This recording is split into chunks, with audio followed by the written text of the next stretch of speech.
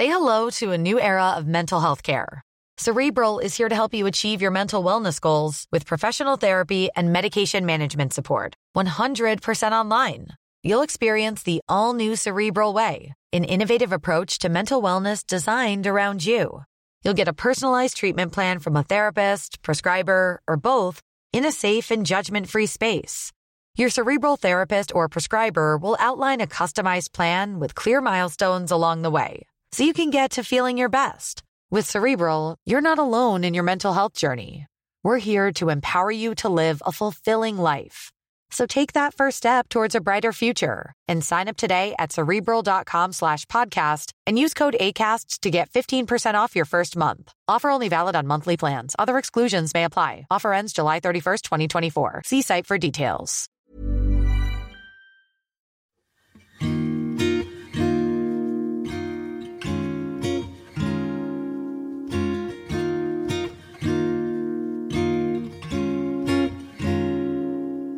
Hello everyone, welcome back to Rule the Roost podcast.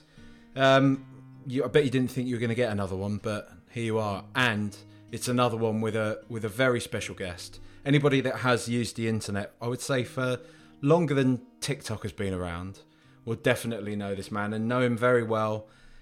There's a lot of love in the Tottenham community for you, Dan Lowe. How are you doing, mate? No, there isn't. That's there not is. True. Flattering and big if true, but probably not true.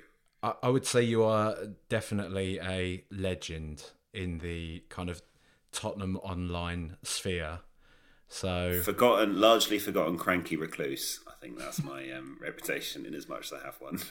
Well, did you see the other day after you posted from Marseille? You tweeted from Marseille. I did a cheeky little quote tweet saying like, "Went to Marseille, difficult place to go," and a lot of people, they knew it, mate. They got the reference. So it would have been actually. I mean, it's one of the many European trips. I was thinking about this the other day that we've had the Champions League final and the run to the Champions League final since we sort of stopped doing away days, and so much more has happened. Like such a much more interesting kind of club to support, and it's it has been a mad few years, and to think none of that kind of got documented. Really, although I will say, and I'm not sure if I've ever said this before, I think I might have said it on Flying Cock, but I can't remember. There are quite a few lost episodes of Away Day that I basically shot and edited and then didn't release. Was that just an artistic temperament thing? Or no, I mean they normally were games that we lost like in a shit way, and so for example, there is Newcastle. The famous 5-1 defeat at the end of the season when we were challenging Leicester for the title, and then Arsenal beat us on the final day of the season, and it was that game where they went down to 10 men, and then we were lost 5-1 on the final day of the season against relegated Newcastle. So that was filmed as an away day. And I've often thought like that would have been, I don't know why I didn't finish it. Just wasn't really feeling it, or wasn't in the mood, or was too busy at work. But that was documented. I mean, it's quite a miserable thing to work on, right? To invest a considerable amount of your free time into a game like that and a situation like that when there was so much promise and, not winning the league and then not even coming second to Arsenal as well in the last game of the season. I can kind of... And we hadn't done any in that season at all. And that was just going to be the sort of like, this is all the stuff that's happened since then. It was going to be quite philosophical about, us trying to get used to the idea that Tottenham were finally good and we'd almost won the league, which is something which we actually that season we hadn't almost won the league, but it had felt at various points like we were going to. I don't know. I when I started kind of cutting it together, that game hit me very hard. Like I'm kind of, on the whole, I never kind of go, I can't do this anymore. I never say that because I always feel supporting Tottenham is essentially kind of always the same. It always fulfills the same. I'm always very broadly happy with the product, and I'm happy with where it is in my life. I always feel like I never feel ripped off. I don't really feel angry at the owners, no matter how much they screw me over, and I don't feel so angry at the team or the players that I kind of can't bring myself to still go, every week. But that game did make me genuinely think, of flipping the car on the A1 and putting me into him in hospital. It's been some decent material, I guess, mate. You know, that's one Yeah, way to bring an end to away days. You know, like yeah, it would have been. I mean, it'd been funny for everyone else, but our family would have been irritated at least. they might have been slightly right. irritated. They might have seen the banter in it. You know. Yeah, well, maybe I'll still cut it together like 7 years on, however many years on, and I'll give it a go. Maybe it'll still work. But also Marseille away in the Champions League a couple of years later, that one where we played really badly, where Mbappe was playing for them, and Hugo saved a penalty, and Hugo was out of this world in that game. I did that as well, and that wasn't turned into anything. And that one actually would have been all right because Marseille, it helps if the play, Monaco rather, it's not Monaco, it's Marseille. Monaco is kind of a sort of weirdly fascinating place. And I think when you're going to sort of strange and interesting places, they definitely make for interesting videos. And Marseille would have done that as well. Marseille was an interesting and odd place and was a much more extreme version of, going away to Europe.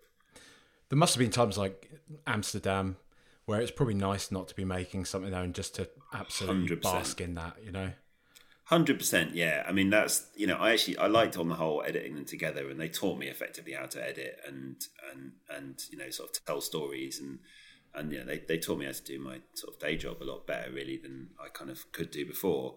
But I think if I'd been doing the Champions League on the way to the Champions League, it just took the joy out of it because you don't really view the game and you don't really get the feel for what's going on, and you can't really soak up the atmosphere when you're viewing things through a screen and you're taking lots and lots of photos. And the Champions League, you feel more connected to it. And I think being in Amsterdam that night was like anything that would have taken away from what we felt that night, which it was the most extreme emotional night of my life. The quarterfinal was pretty mad as well. But yeah, anything that would have taken away from that wouldn't have been good. You should remember how Wu-Tang Clan a few years ago, they just sold an album not for public consumption to some sort of shady millionaire. It was to Martin Shrekley, wasn't it? That the farmer guy, the farmer bro. Yeah, farmer bro who ended up in jail. Yeah, he bought it. He looked like one of those like Twilight vampires, didn't he? Remember from the film? Yeah, he's a strange dude. He went to jail in the end, didn't he? I think so. Yeah, he's all he was trying to do was make a few bob, mate. He was an enterprising guy, Give him a break. But yeah, you could in this age of NFTs and stuff, just sell the Away Days Lost tapes to somebody. See if That's a little bit like those porn stars, though, who the bottom has fallen out of porn, and now they're just doing like kind of very specific references to one person and their fetish for cucumber sandwiches. I don't really know what that is. I don't think that's a side of porn that I know that much about. But John Ronson or someone did a podcast about it, I think, at one point. Yeah, he's got his series, hasn't he? I can't remember the name, but it was a good one though. Let's talk about Spurs, mate. Let's dive into this year. We'll do a little kind of half-season review thing. So we'll keep it conversational, but I'll sort of break it down into, the usual. What's your favourite? What was your best moment of that? So first of all, I guess just overall, what have you made of Spurs? If you were to give them like a grade, where would you mark them and why? If you're, a schoolmaster, shall we say? I would probably give them a B. I think. I was really up on this season's prospects, particularly the end of last season, and I think the scales have fallen from my eyes a little bit. And what's weird is like all the people who were getting a bit disillusioned earlier in the season and kind of complaining about stuff, I've ended up being like them a little bit more than I thought I would be. I mean, I'm not booing Emerson Royale, obviously, but yeah, like when Conte took over, and particularly the end of last season, I felt tactically for the first time, because I really don't understand tactics at all, even after all these years of watching football, having been to I don't even know how many games and having watched however much on telly. I've played Football Manager, for God's sake, but I don't understand tactics really at all. But Conte's the first manager where I'm like, okay, I see what's happening here. And I kind of thought, like, this, I can actually read this. I can see what his game plan is. And when it works, you can't do anything about it. And then this season, particularly past about sort of the end of October, I've been like, all right, I can see what you're doing here. And it's so easy to defend against. You've got don't keep doing the same two things. It's just, come on. But I do think we're very well placed. I think we've been very unlucky with injuries, I think we're not going to win the league. But I think we should try. We've really got to progress a little bit from finishing fourth. Him getting us to fourth last season was amazing. But if we just get, say, fourth again, and that isn't guaranteed, then I'd feel a little bit like we were sort of spinning the wheels a little bit. I don't think we're going to win a trophy, but I think, I'd like us to finish third or second, ideally. I don't think we will, but I'd like us to.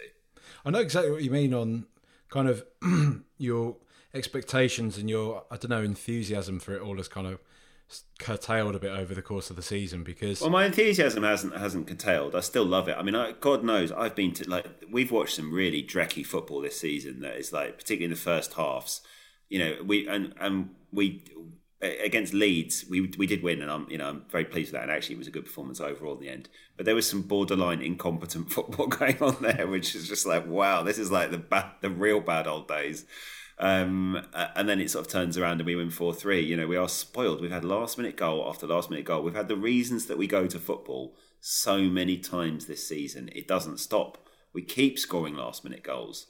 I'll never forget Marseille, that trip, for the rest of my life. And if we'd lost 1-0, I would have remembered it. And not had a shot on goal, I would have remembered it very differently. But that was drama. It was madness. It was that I can't believe what I'm watching. And we've had that so many times this season. And I think Conte will, as long as Conte continues to give us, a bit more of that, I'm very pleased. I go to be sort of entertained, to feel extreme emotions, and to be reminded that life essentially is not fair. And I'm getting that in spades at the moment. So therefore, I'm happy. We're an objective. My point was going to be that there's an emotional kind of side to football, but really when you have basked in a defeat for a couple of days or a kind of shitty performance, you do have to just sort of look at where we are and think, we're an objectively good side, right? We've won our Champions League group. There's a bit of daylight between us and the other big teams, if you like, outside of the top four. We're doing all right, I think one of the things we are certainly doing all right. Yeah, it's just annoying that we haven't beaten a big team this year. I think that's one of the things that's sort of hanging over it for me so far. Sort of lack of showing up against Arsenal, United, Chelsea. We were all right, to be fair. Chelsea away at Stamford Bridge. I won't revise history on that. It was a good performance, Well, maybe not a good performance, but it was a good spirit to come back. It was very similar to a lot of games we've seen this season. We got completely outmuscled in the midfield. It was kind of to only concede 2 against what it turned out was not a very good team. That was, we rode our luck a fair amount, but that's what you do, particularly if you're a side that basically kind of goes the distance and kind of counter-attacks the opposition into oblivion. When the game is shifted and when they're on their heels. Conte, there's no one better at Conte than that in world football than waiting for their game to become stretched and realising the areas where you can overload. And he needs the players in order to do that. There's Kulusevski's the best player in the Premier League at doing specifically that. He will send those centre backs and the left back just into madness. Like they don't even know their own name by the end of the game. He takes them to the cleaners, and seeing a player like that with a manager like that is spectacular. I'll remember Kulusevski for years, I think. I mean, he is obscenely good, isn't he? I don't think anybody was really expecting him to be quite as good as he is. There are things you could do against him early in the game that seem to not where he seems to not kind of quite get off to the races. And I think also we don't play attacking football from the start, so there is that as well. So the sort of he's just got to kind of conserve his energy or come on a sub. But there's lots of elements of this team where you just kind of thought, like, you know, at the end of last season, I just thought, I've never seen a Tottenham defence as good as this before. They don't concede any goals. They let in 5 goals in 11 games at the end of the season. That is ridiculous. That is league-winning form. If you've got a half-decent strike force, and we did, we were scoring loads of goals there.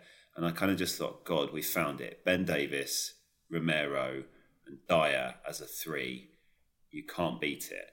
And you can beat it quite hard, quite a lot of the time. Quite often, yeah. Quite often. Several times a match. Eric Dyer, I feel like Eric Dyer's been through this cycle a few times as well, where you're just like, God, he is good, this bloke, isn't he? He's really good, he can do it all. Yeah. And then for like almost a year at a time, it's just like, oh my God, he's absolutely pony. Like, all he could do is launch it long, give the ball away, get flat-footed turned by players who haven't scored a goal in months. And I think, you know, I think this season Ben Davies has been our best defender, and I think I am a Ben Davies fan, in as much as I don't think he's as crap as everyone seems to say he is. He's hugely undervalued, right? Hugely. But he's the player who's made the least mistakes this season in an accident-prone back sort of 5, almost. And I think he's, you know, he's a really good player, but. He probably isn't going to win you the league. But Dyer has regressed as much as any player I've seen from one season to the next. It's mad, isn't it? Like his bottom, if you like, is just so low. It's because, like you say, like the such a low bottom. The end of last year. Like you say, I was thinking, oh, this is it. You know, he's come over, whatever. I think he had his spleen out or something like that. He had some long-term health concern that he said was really kind of bringing him down, that was affecting him mentally, physically. He'd gotten over that. He was kind of fighting fit, and you were looking at him thinking, actually, fucking hell, he's a really good player. And I'm kind of remembering that young player that broke through under Pochettino, who had so much promise, and this is it. It feels like he's back on track again now. But fucking hell, the past 3-4 games in particular, just doing these sort of like these strange.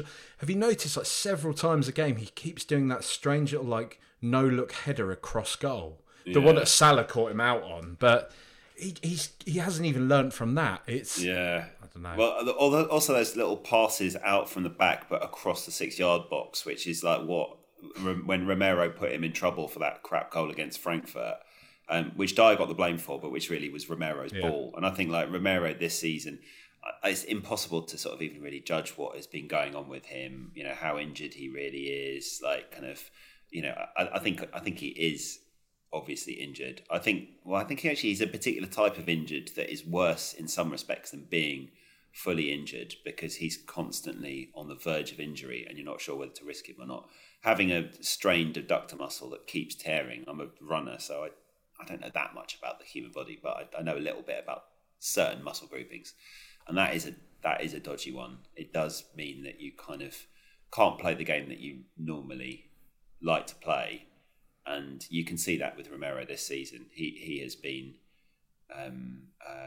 he's been sort of playing within himself, and then sometimes going absolutely mad and doing those kind of full length sliding tackles in the box and winning the ball.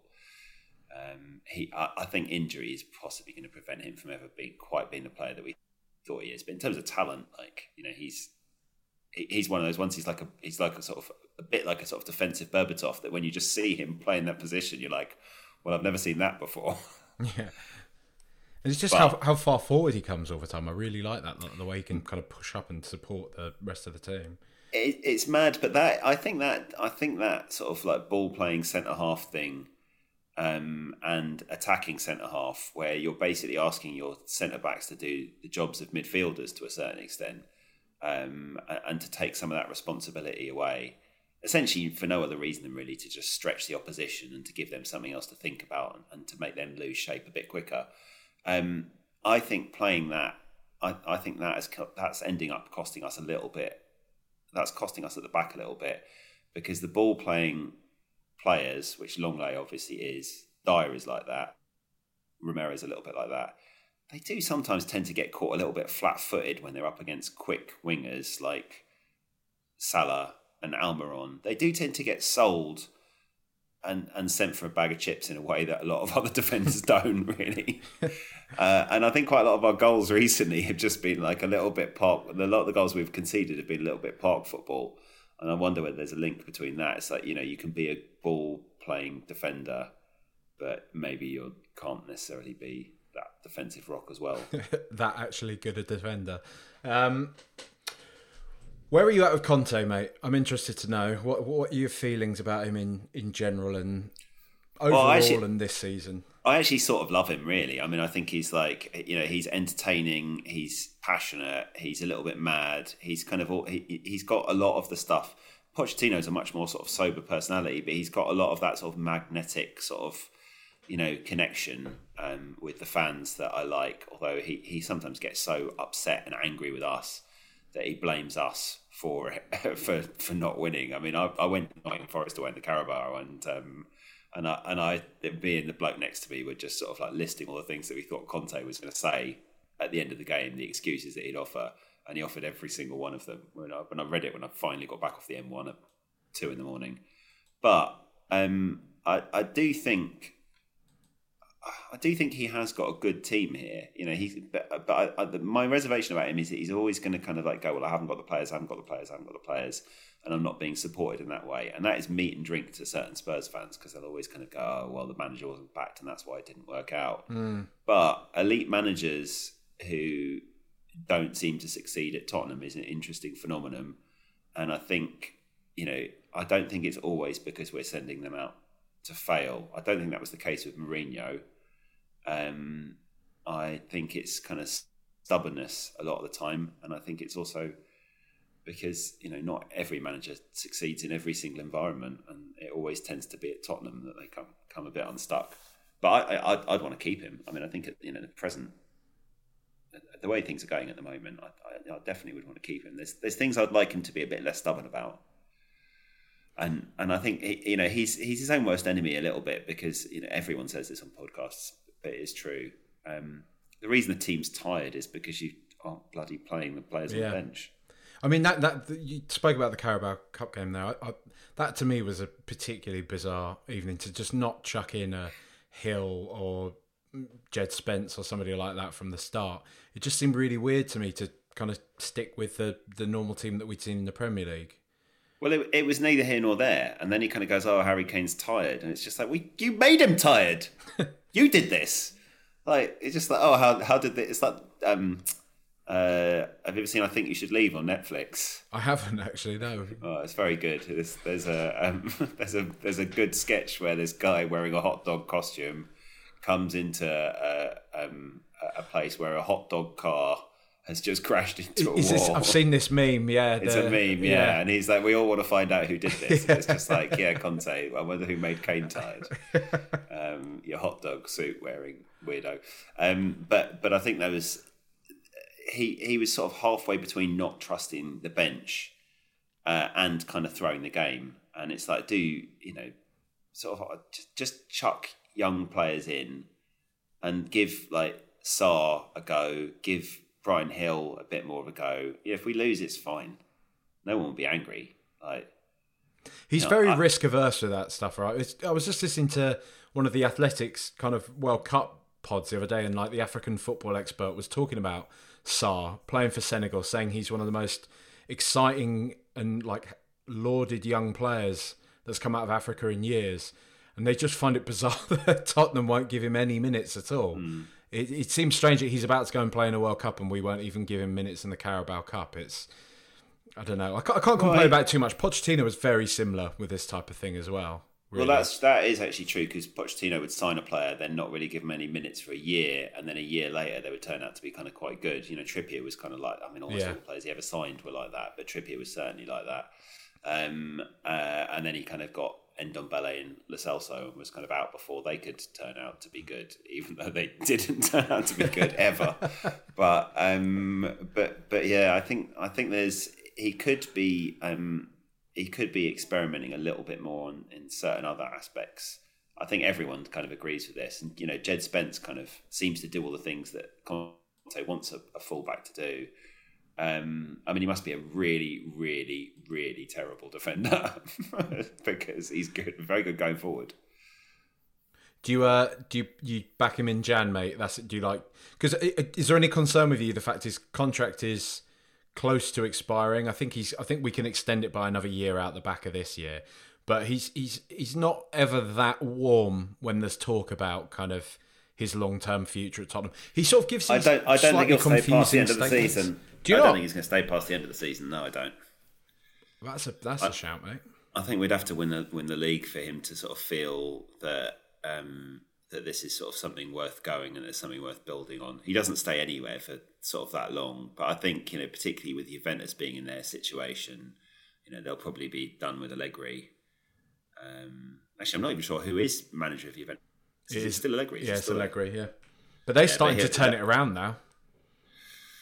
Yeah, which is probably why Conte's still at Tottenham. But I think, but I don't know. I think he's definitely assessing his options if he feels that it won't reflect that well on him. And if we say just finished fourth, didn't win any trophies or anything like that, then I think he'll sort of kind of want to blame us. But yeah, you got to back him. I think the players that he wanted before, he still sort of needs now. I think he does need probably another attacking midfielder. He definitely needs a big kind of experienced central defender. He basically needs Bastoni or De Vrij or someone else from Inter. Skriniar. How do you pronounce Skriniar? Yeah, Skriniar. I mean, I studied Czechoslovakian history. I should be able to pronounce a Slovak name, but I can't. Yeah, so I think those. That's what you definitely need, and maybe he needs a sort of kind of backup striker. But it's just interesting to see, it's not the players that we sign that necessarily are going to get us back to where we were down the stretch last season, which is a team that was almost unbeatable from sort of February or sort of early March onwards. It's the loss of form amongst the players who we know are talented and who aren't sort of really doing it anymore. So does Son come back? His loss of form and that as an attacking outlet and a source of kind of goals and a source of kind of stretching the opposition from much earlier on in the game has been catastrophic for Conte, and he's had to deal with that. He's had to deal with Kulusevski being injured. He's had to deal with Richarlison really not being that good, I don't think. He's fine, but I don't think he's ever going to be what we sort of hoped he was going to be. He doesn't really stretch teams.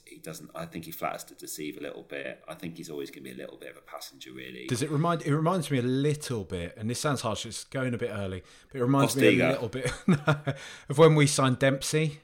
But Dempsey was good. Dempsey definitely contributed. I think Dempsey wasn't anywhere near as much money, but I think Dempsey ended up being a sort of kind of a worthy signing. He turned out to be the player that the Fulham fans sort of said that he was. It wasn't amazing, but he scored quite a lot of goals, and he was fairly clutch in certain scenarios. We got a game against Manchester United.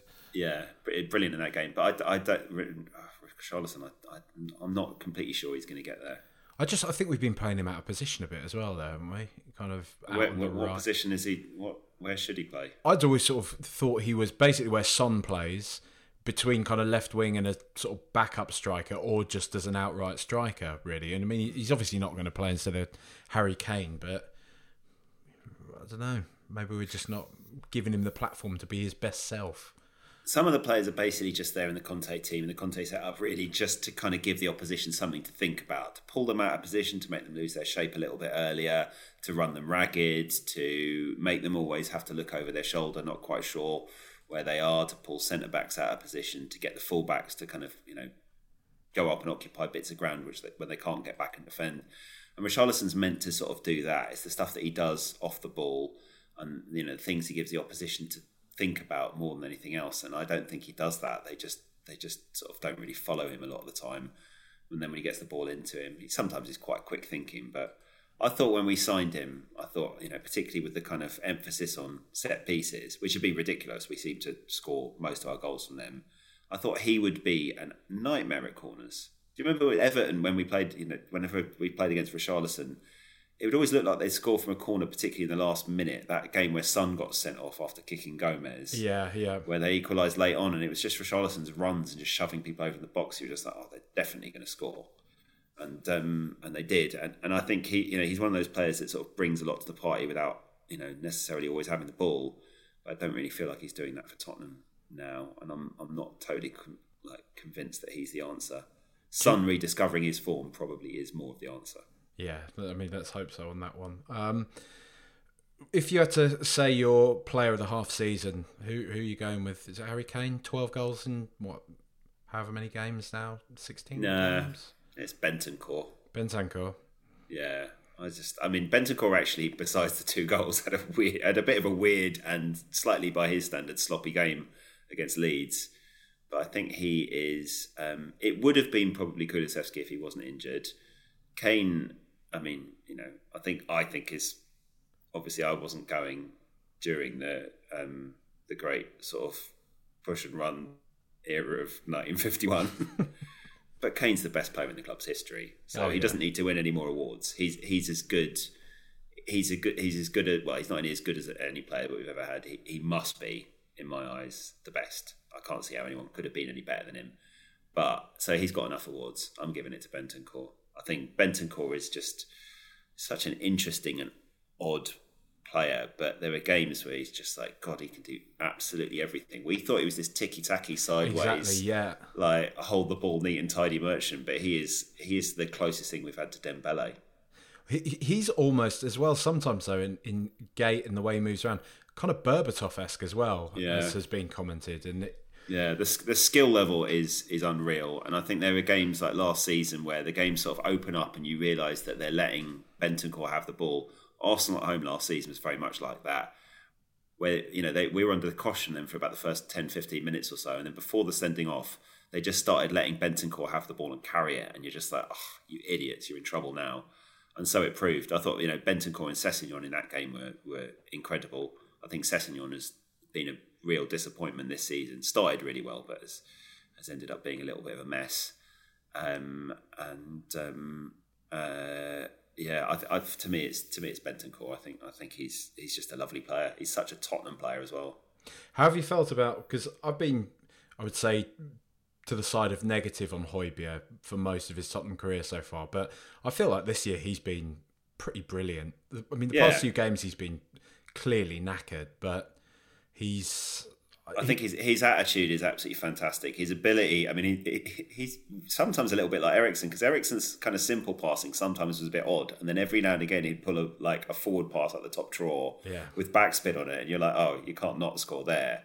So I think Højbjerg has been really good. What is weird is that unit, that 3-5-2 unit, where it's Højbjerg, Bentancur and Bissouma, and where Bissouma joins them in the second half, that kind of in theory less attacking formation that Conte sometimes introduces around 70 minutes is a really, really tight midfield unit that the opposition kind of really struggles to deal with that tactical change. If you start it, it's not very effective at all. And Bissouma has been our substitute of the year. He comes on as sub and is brilliant. He starts games and he's pony. It's a bit like, remember Chadli? A few years back. I really like Chadli. I mean, I definitely think Bissouma is... There's definitely been flashes this season, particularly Marseille away, where you just think, oh, this is the bloke. Yeah, he's really improving, right? Tore us to pieces, yeah. But they're working really well as a unit, but only when Bissouma joins them in the last 20 minutes after coming on a sub after we swapped from 3-4-3. It isn't a long-term solution to starting games if that doesn't work.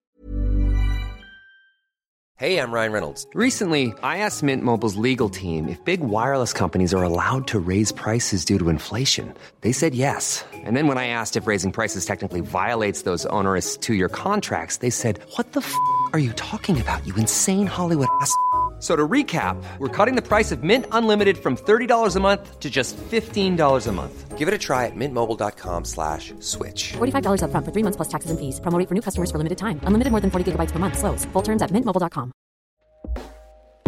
Hey everyone, I've been on the go recently. Phoenix, Kansas City, Chicago.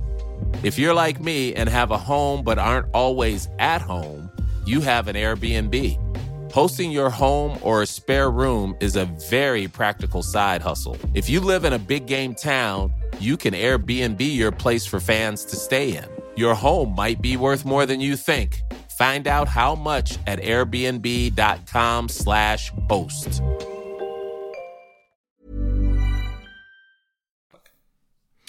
Who's been your worst player of the half season so far, mate?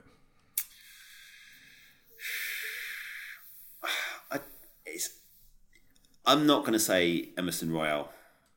Emerson Royal's probably given him the worst performance, definitely. And I'm not going to. Enough people have debated on podcasts whether you should boo him or not, and I don't think you should. Although when I was about 13 or 14 in the 90s, I used to love booing players. It's the main reason I went. But those players were legitimately crap.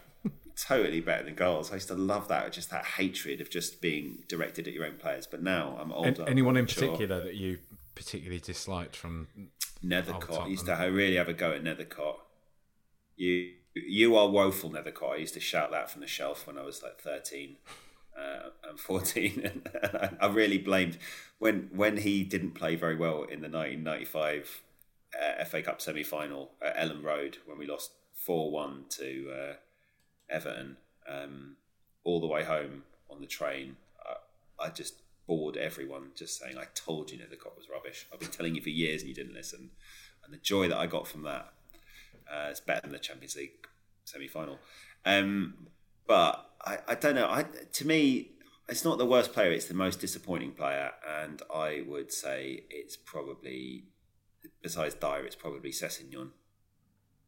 I think Sessegnon has gone from being very underwhelming to being a player that I was just kind of thinking, God, there's really something here, to having Saka in his pocket in the Arsenal game, being our best player in that Arsenal game. I just thought, in that game, I was just like, he's one of the most defensively solid left backs we've had in years. And then now he just seems to now just lose confidence and run the ball out of play and be allowed to lack that level of confidence. In Nottingham Forest away, he was just like, he's trying to come off when he either was or wasn't injured, and it was just like, you've got to play better for me. I've driven here on the M1, and I've spent 20 quid on the ticket, and I had some disappointing chips before I came into the ground, and now I'm starting to blame you for all those things. What were they, like ice cream van chips, or was it from the stadium? No, there was a huge queue outside just by the cricket ground, and I thought big queue must mean legit chips, and no, I was very wrong on that front.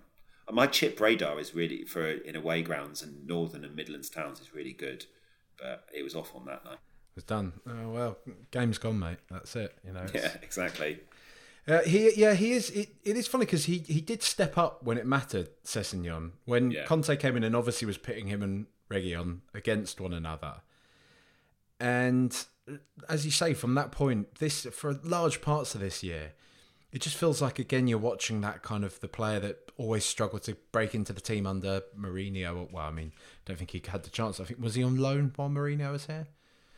I think he was. I mean, the weird thing is that he's playing like a condemned man at the moment, and spoiler alert, he is a condemned man because Destiny, what's his name, Udogie, is going to have that role next season. But there's a weird sort of thing with Sessegnon where, to a certain extent, you just kind of think like, Ben Davis's transition from left back to centre back has been a successful one. Weirdly, I could almost see Cess becoming a ball-playing centre-back under Conte. I mean, probably a disastrous one, but I don't know. I just think, like, particularly going forward, he kind of isn't quite good enough, given how much Conte asks for you to do. And I think, Royal is a bit similar, really. I mean, Royal has actually, I think, played in a few games this season, has played really well. And then there was the Leeds game, which was just like proper toe curler. I mean, it's not like you're saying about the booing players and stuff. it is a bit nasty, like when it, because the thing is, like I said, my sort of stance on the whole like booing or not booing, I think my personal preference is that people don't really do it, but I'm not going to start policing other people and kind of coming out with these broad sort of stroke things that anyone that does that is fucking awful, the worst type of fan type stuff. But that kind of the personal attack really on a player, like with Emerson Royal, it is a bit ugly, isn't it? It feels a bit grim to be doing that to him.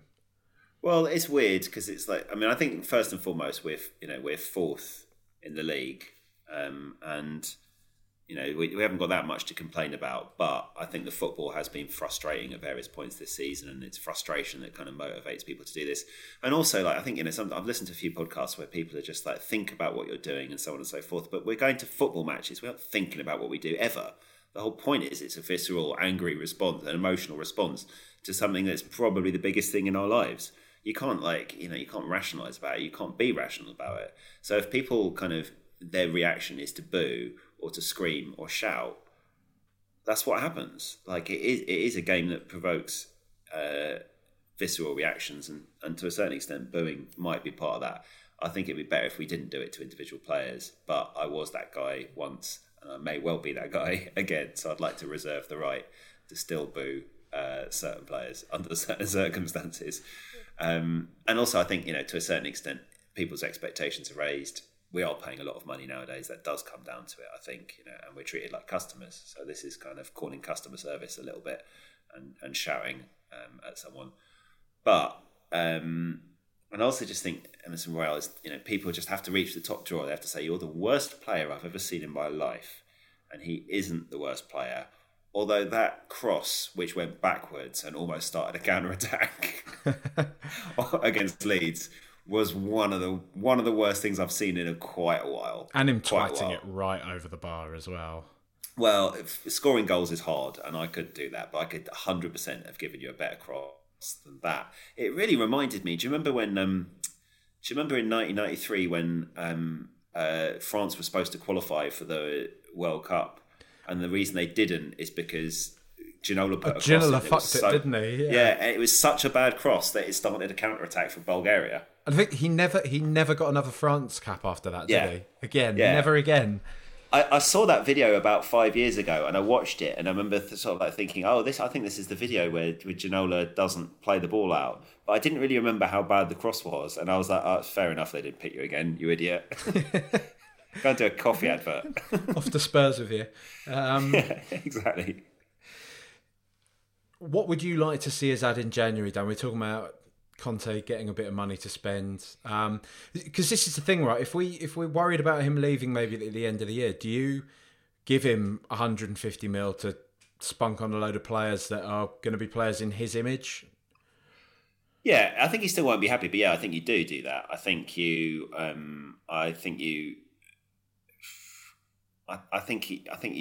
need to buy Bastoni if Bastoni will come to the club. I'm not completely sure that he will. But I think that, there's players who, we were linked with, who we didn't buy, centre-backs in the summer. Like Botman is a good example of that. Yeah. Oh my God, he's so good. He's brilliant, isn't he? He's really good. I mean, there's a lot of teams in the Premier League whose defences are rock now.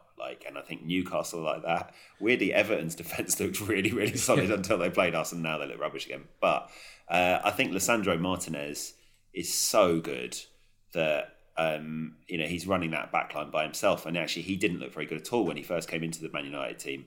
But I went to Old Trafford, that terrible game where we lost 2-0 earlier in the season, and just watching Martinez policing Kane and Son together, you don't often see a centre back marking two players, let alone two of the best players in Europe. It's funny, isn't it? It's gone a bit quiet in terms of at first we're all quite triumphantly we've got the better RG centre back, and now we've all sort of gone quiet on that one. Yeah, he looks really fucking good. He is really good, and I think the people who've ended up buying and reinforcing and getting those expensive centre backs and trying to do the sort of defence wins championships thing are going to thrive, and as a result, really, we do need sort of an experienced. We started this season, I just thought we didn't necessarily need another centre back, and everyone was saying, "Oh, you're not going to get anywhere with Dyer, Davis, and Romero will be fine." and actually all the people who made that criticism were right, and I was completely wrong. I think, we need more rotation. We need another kind of top quality centre back if we're even to finish fourth. Really, I think we need another attacking midfielder who can sit in front, who can do really what Richarlison sort of was supposed to do. But he doesn't want James Maddison, apparently. This is... Well, if he doesn't want him, then he shouldn't buy him. I think, I don't know. Maddison's set pieces are absolutely incredible. But if he doesn't want him, we definitely shouldn't buy him. But we have got incredible set pieces as it is. I think Perisic's set pieces are ridiculously good. Yeah. And even Son's, for some at the beginning of the season, were very good as well. So I don't think we necessarily need another set piece merchant. But I would take Ruslan, whatever he's called, from Atalanta. Yeah. If that's who Conte wants, to give us a bit more dynamism. And then I think, in theory, a backup striker would be good, but Richarlison should, in theory, be able to do that. I think we're having to potentially buy someone because Richarlison isn't quite working out. If Richarlison does work out, then we don't need another player. But this is all stupid because half the team will get injured at the World Cup, and we'll have to replace them. You're not keen on seeing Ndombele or Lo Celso given their third or fourth chance? Definitely not.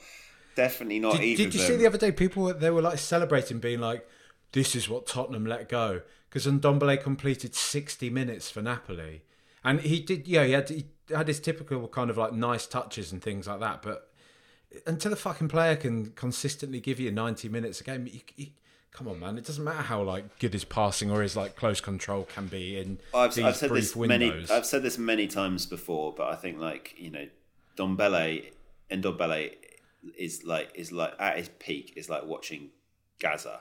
Like he's unbelievable. He is that good, and like at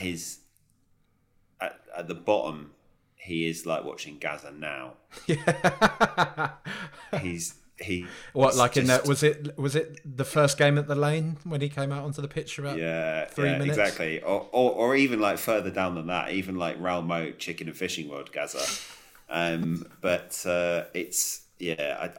There's no future for him. He's had too many chances. He is legit the worst signing in the club's history because the money, not because the talent. The talent is 100% there. In some aspects, one of the most talented players I've ever seen at Tottenham, but to no end useless in the grand scheme of things because he won't do half of what the teams. And you don't need him anymore. You've got Bentancur, you've got Højbjerg, and you've got Basuma. Why would you unsettle that team? And I don't think you don't, or that little kind of triangle. And I definitely don't think we need Lo Celso. Lo Celso is never going to work in the Premier League. I think it's a shame because he's been good in the Spanish league, and he's injured now. Who knows? Everyone's going to come back from the World Cup injured. Absolutely everyone. It's shite, isn't it? So, yeah, I love the World Cup. It just is same, but I don't know. I'm not as excited about this. Obviously, there's the stuff off pitch, the things that are a bit of a cloud over the World Cup.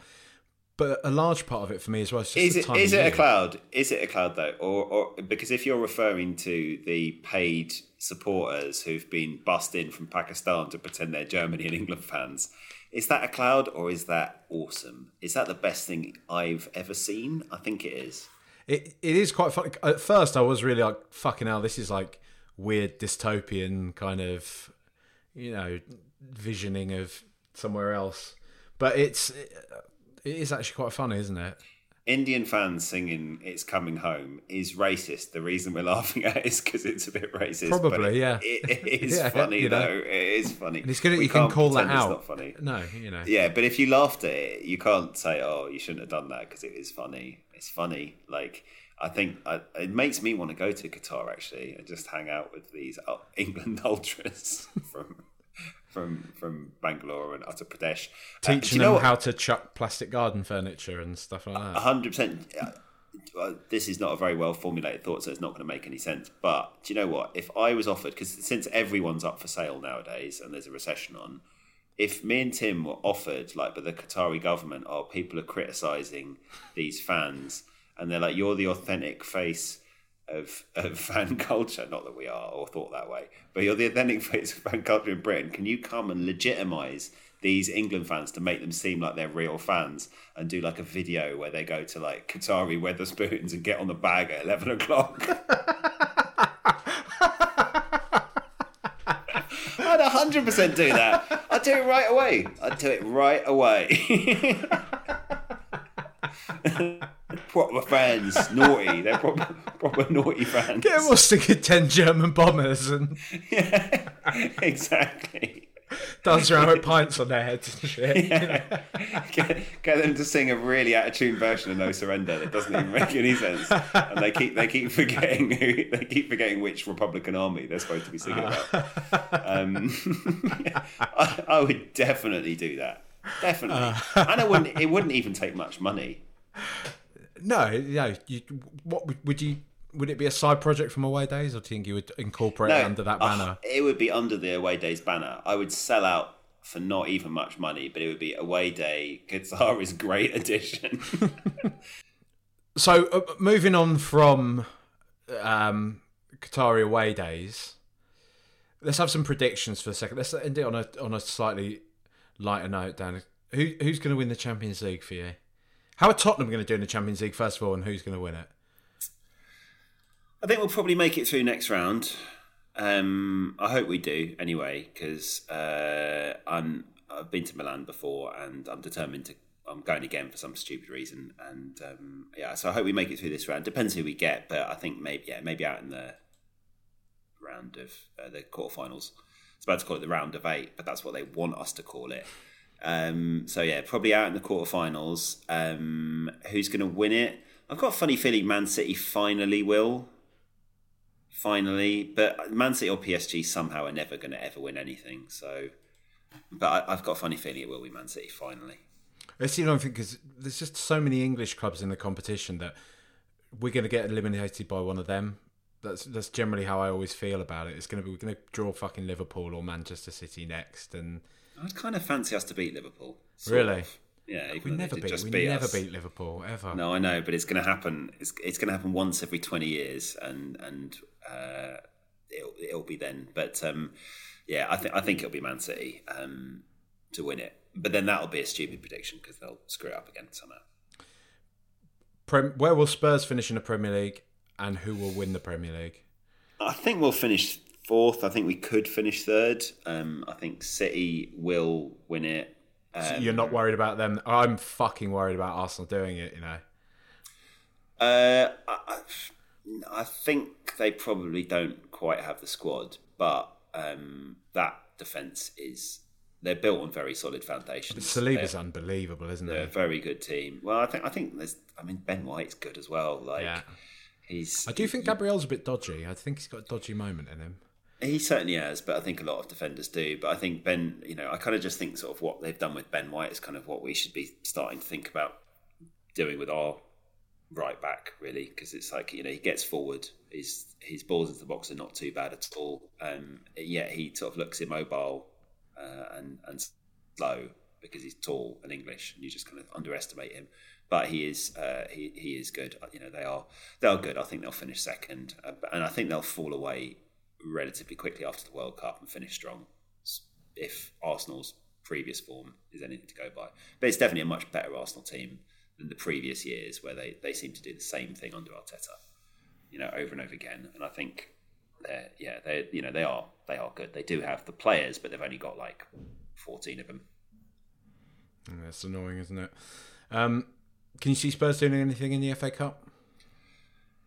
We're never going to win a trophy again in my lifetime. So it does feel that way, doesn't it? Yeah, I'm only planning to live 5 years longer, so don't get too gutted, everyone. Once I'm gone, the floodgates will open. But I don't know. I don't fancy us to win the FA Cup. I fancy us to sort of like have a bit more staying power in the league, but I'm not too sure that I think Conte's is good at knockout football. Did you see that a guy, just on the note about Tottenham winning stuff and floodgates? I don't know if you ever saw this. It was a few years, so 3 or 4 years ago. A guy simmed about 1,000 seasons, I think, of Football Manager, and in that time, Spurs won the league only 3 times. Which oh my god, that's scientific. Which is they've predicted the World Cup. They said that Argentina are going to win the World Cup because of FIFA as well, and FIFA has correctly predicted the last 4 World Cups. So I do think Argentina is going to win the World Cup. Although the other day, it's bent though, isn't it?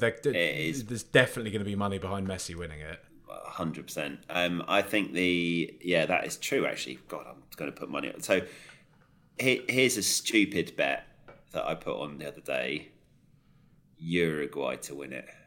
And do you know why I bet on them? Bentancur. Because he exists. That was it. That was the reason.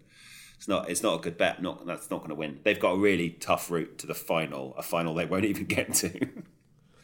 So yeah, I mean, I don't really bet very often on sports, but I did bet in 2016 on Brexit, and I made loads of money. And then I rolled it over into Trump, and I made loads of money, and I've still got the vast majority of that money in a savings account.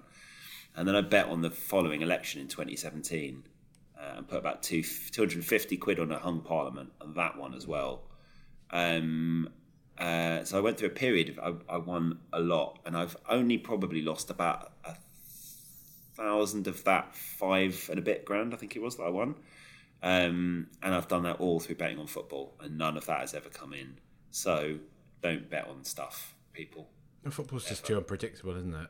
It is. And also, like, just the other thing, betting is on the whole bad. And I think we should all, as football fans, be angry about like the grip that betting and gambling has really got on our sport, because it's constantly presented as being a little bit of fun. But tonight, after I finish this podcast, my Thursday nights are spent working for volunteering at a homeless charity that goes around central London. I've been doing it for like 10 or 11 years now, and it's a vital part of my week. I love it, and I've got lots of friends as part of the service and on the streets. But the demographic of people on the streets now in London has changed significantly, and you can kind of sort of say, oh, well, it's Brexit, or you can say it's austerity, or you can say it's kind of housing issues. But before we used to see a lot of kind of complex issues, mental health needs. We used to see a lot of addiction to drink and drugs in central London. Now you meet a lot of people on the services who kind of seem, for want of a better word, normal, which is a stupid word and we shouldn't really use it. And almost all of those people, although we don't ask, we don't try to rehabilitate, we don't pry into their lives, how they got there. It's irrelevant, it doesn't matter. We're providing them with conversation, sandwich and tea. But the vast majority of those people have been sent to the streets by online gambling. That's pretty mad. Vast majority. And I think there's that people just don't get that. They're in denial about it. That we just kind of think sort of booze and hard drugs will do that to people. But there's definitely another force that is very, very powerful that's doing it as well. What's the name of the charity you work for, Dan? Simon Community. We're the oldest dedicated homeless charity in London. But when I was doing the last couple of away days, I did ask people to kind of give to the Simon Community in order to do one of the last away days, and people were very, very, very generous. I think they were sponsoring me to run a marathon, and they were very generous. So, yeah, if you can, we're 100% donation run. We get no private funding. We get private funding, but we get no central government funding or council funding at all, because we don't appreciate the compromises that require us to get that money, which effectively is to keep tabs and details of the people that we serve, and we don't believe that's fair. So we're 100% donation run. So if you want to ever chuck us a couple of quid, you can do it via Just Giving, or you can do it via simoncommunity.org.uk. Or if you want to volunteer, come join. Just before I let you go, Dan, is Harry Kane going to catch the monster that is Erling Haaland and win the Golden Boot? Because it feels like he's got the bit between his teeth this year. I don't think that matters really. The big thing is that we're going to see Jimmy Greaves' record beaten, which was you used to open football books when you're a kid and just be like, oh, well, that record was run up at a time when the goalkeepers used to smoke and the ball was made out of a sort of plastic bag with sand in it. It wasn't real football. And so the idea that somebody would score 266 goals before moving on, we always just used to be like, oh, well done, Jimmy. But it's not the real thing. It's the Premier League now. The fact that Harry Kane's going to do that, and he's going to do it probably by February, and he's going to do it before his 30th birthday, is something I never thought in my life I would ever see. That's what I care about. I don't care whether he kind of makes the golden boot or whether he's better than Haaland or not. That we don't need to always sort of say who's better. This is a player that I don't have children, so I have to tell other people's grandkids about this. But this is a player that will tell the future generations about. We got to see this. I saw almost all of Harry Kane's goals for Tottenham in the flesh, and I saw 4 of the best passes I've ever seen in my life. 2 in the same game. Aston Villa away, or no, actually Everton in the league during the Wembley season. Yeah. Where he brings it down and then hits this weird kind of backspin shot with the outside of his pass to the outside of his foot and releases Son. It's the best. That's the best pass I've ever seen. I just think he's praise his name. We're going to feel it when he's gone, aren't we? That's the main thing. Don't be sad that you've lost him. Just be happy that he lived or something. That sounds like a Nicholas Sparks novel. But be happy that he scored loads of goals. Yeah, who knows? I think he'll stay a couple more years. But he's still 29. He can still operate at a high level. He doesn't seem to be getting injured at the same rate that he used to. I hope he just gets through this World Cup, because if he doesn't, if he gets injured, oh Lord.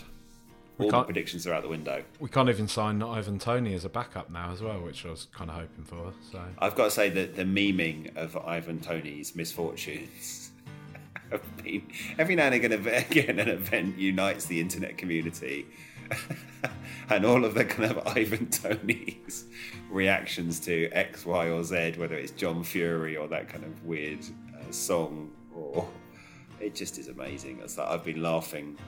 I've had work to do today, but I've been laughing at the Ivan Toney memes very hard all day. You can see why Southgate didn't pick him now. But also, gambling is bad, so don't do it. But at the end of the day, you've got to back yourself, and that's what Toney did. Every day for 5 years.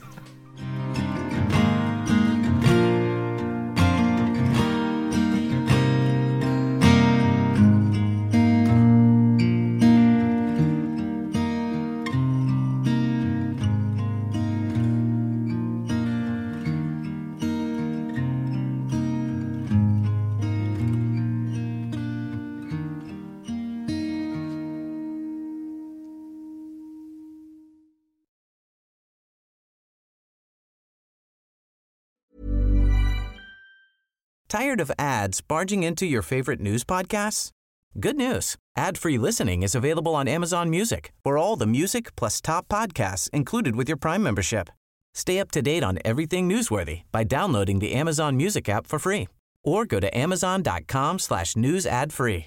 That's amazon.com/news ad free to catch up on the latest episodes without the ads.